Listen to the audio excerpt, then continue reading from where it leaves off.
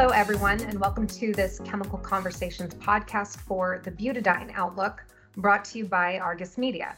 I'm Lauren Williamson, Vice President for Commercial Product, and I'm joined by Angie Joe, Vice President and Lead for C4 Butadiene. Angie, there is so much going on in the world today and huge reverberations from energy all the way down to knock-on effects in the butadiene market.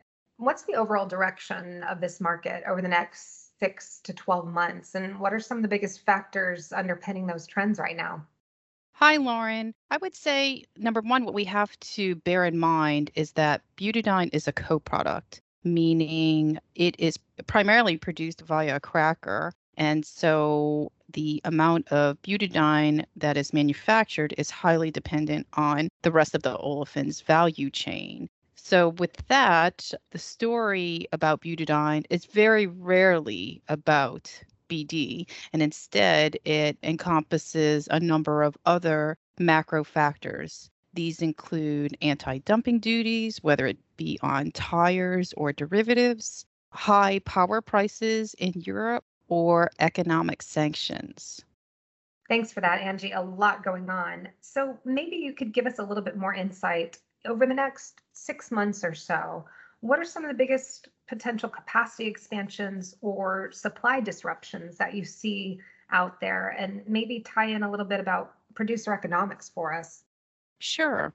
I would say that a big concern of mine is the ongoing high power prices in Western Europe. We noticed this back in October of last year, and it has continued to erode BD producer margins within Western Europe. Now, what we saw in October is a few derivative producers who announced energy surcharges, on average, probably about 250 to 300 euros per ton for various derivatives. However, the BD producers have struggled to regain some of that lost margin in the same time period. And what could happen over the next 6 months or even in the next few years is that BD producers could go back to consumers and ask for volume relief simply because they are not making sufficient margin on BD production.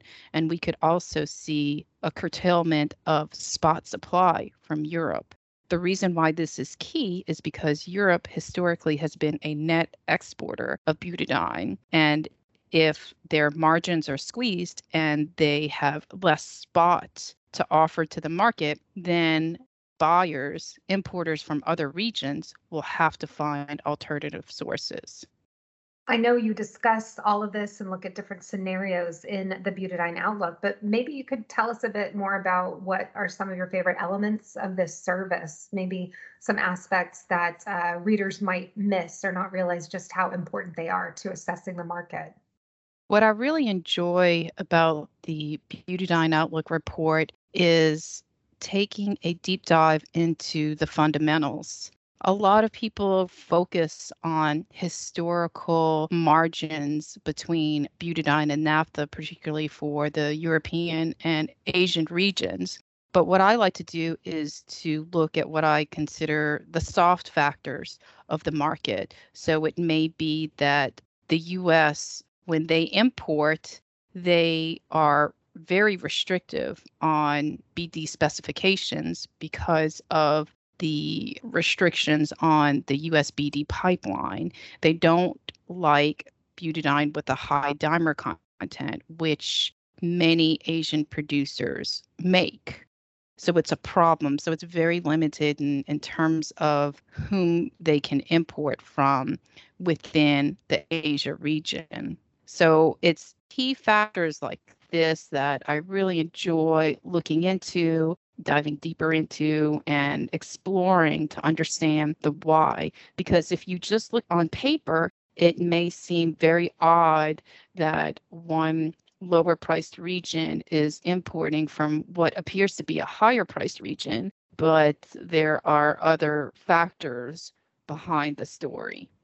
Absolutely. And I think some of my favorite aspects of the report, if I put an analyst cap on there are pieces of it that make it just so easy to skim. Going into page 3 and 4, looking at those price differentials that you mentioned between regions, easily seeing what's changed on page 1 between one forecast to the next, and being able to just click through to that Excel file, that data and download, makes it really easy to grab that data and then use it. So I think there's a lot to be said for that. And you do such a good job of looking through different scenarios and the impacts on the market.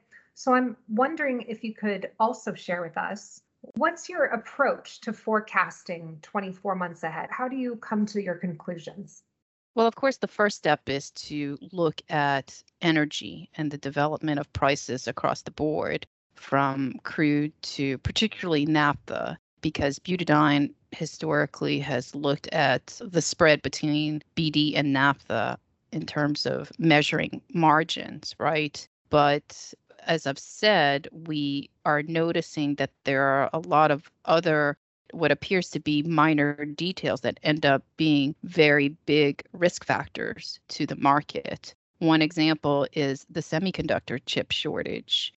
None of us were prepared for the amount of cars that would not be produced simply because there weren't enough semiconductor chips. So I really enjoy looking into those kind of factors and determining what that will mean to the overall butadiene price development.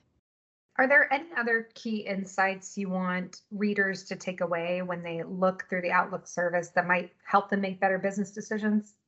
I think the biggest differentiator is that we are not just relying on historical spreads of what worked 5 years ago or 10 years ago or 3 years ago, that we are actively making the calls to everyone along the chain, from producers to consumers to marketers to traders, even to logistics contacts.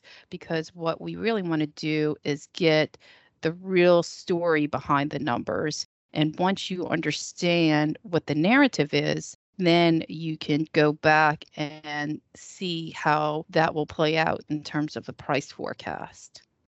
Well, thanks, Angie, for your time today. And thank you so much for listening. We hope you found it useful. And to find out more about the Argus Butadiene Outlook or other Argus Chemicals products, please visit www.argusmedia.com/chemicals.